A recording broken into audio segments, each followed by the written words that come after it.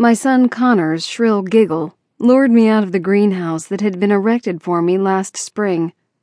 Drew, the clan's carpenter, and a major thorn in my side, insisted that the structure be large enough to grow way more herbs than I could possibly manage. He included a huge shed equipped with stainless steel counters and sinks, where I could create my tinctures and salves. Making medicines was one of my gifts, or so I was told. I had other gifts as well, some more powerful than others. Apparently, I had a shielding gift that packed the same force as a hurricane. Kalen and his father, Case, had trained me to control my gifts, somewhat, but they still got the best of me at times, especially when Drew got too close. His insistent affections never failed to spark the darker side of me, until a wave of destruction followed. Kalen had since dampened my gifts, rendering them nearly useless. I was all right with that. I never wanted this life anyway. 5 years ago, I was touched by an archangel. That brief encounter turned me into something I didn't want to be. Gifted and somewhat immortal. Before my mate, Avel, died, he arranged for me to live with the Spirians so that I would be safe from the shadows. I have since discovered the ironic similarity between protection and imprisonment.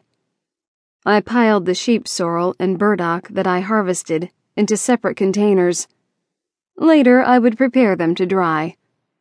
Connor giggled again as Drew showed my 4-year-old the trade of carving wood. Though Drew was not my son's father, he raised the boy as his own. He insisted on taking care of us after Avel passed away. I had prayed for Avel's spirit to be there for Connor's birth, and I thought I had felt his presence. More than anything, I wanted to hold his hand. Drew's was there instead, offering strength and comfort.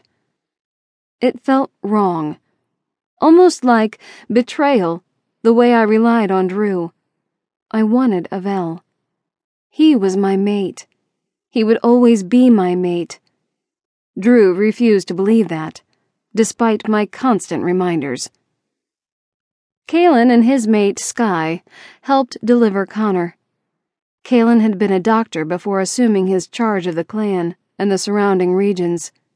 He was also my Templar, a role I knew too little about before agreeing to the arrangement.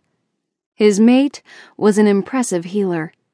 If it were not for her and Kalen, I would not have fared well during the birth. Connor came late and had grown too large.